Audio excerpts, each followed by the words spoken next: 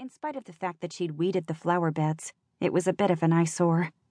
She was sure most of the neighbors had hoped when they moved in that they'd whip the place into shape. So far, there'd been no sweating, other than by her. Steve had been too busy working, even when he wasn't, and no whipping. But painting was on his to-do list. Come summer, he was going to get out there and get busy. Dad had his doubts, and not just about the home improvements getting done. Now Griffin was starting to have doubts as well.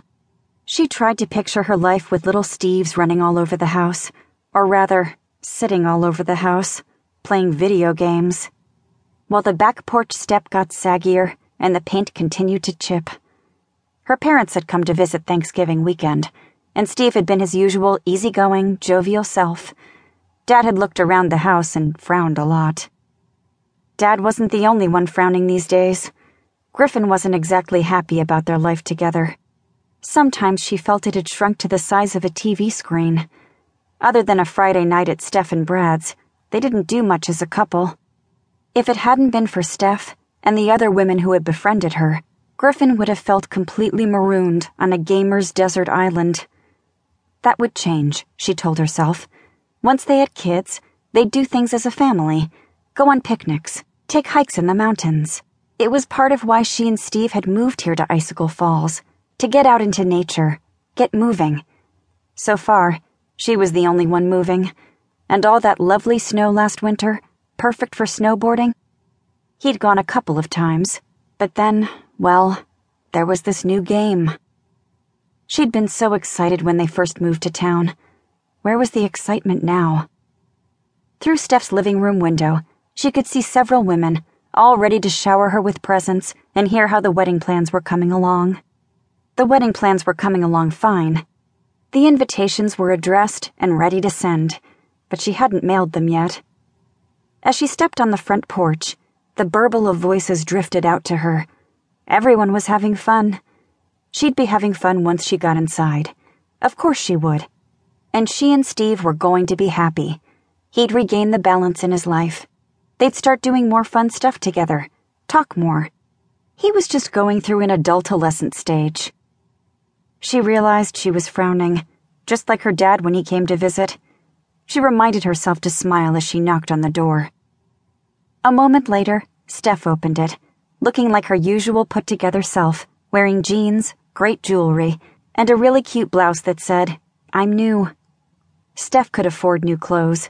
She worked part-time at the bank, and her husband made a decent living. She even bought books new at Mountain Escape Books.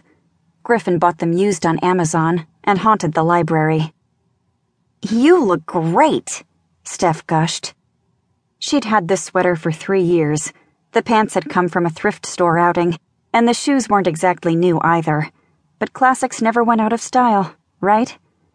She walked into the living room, and the misplaced drapes immediately jumped out at her. Oh boy, Steph had to be happy about that.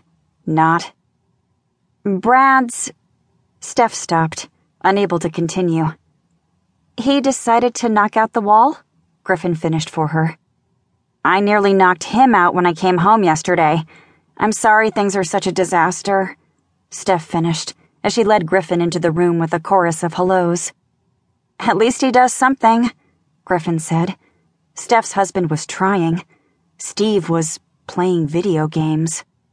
"We don't care," said Bailey Black, who was within hearing distance. "And it's not that bad." "Yeah, it is," Steph said, "but thanks." "It's such a guy thing to do," Bailey's big sister Samantha said. "Blake's favorite trick is to start a project right before we have to go somewhere." "Yeah, but at least he finishes his projects," Steph muttered.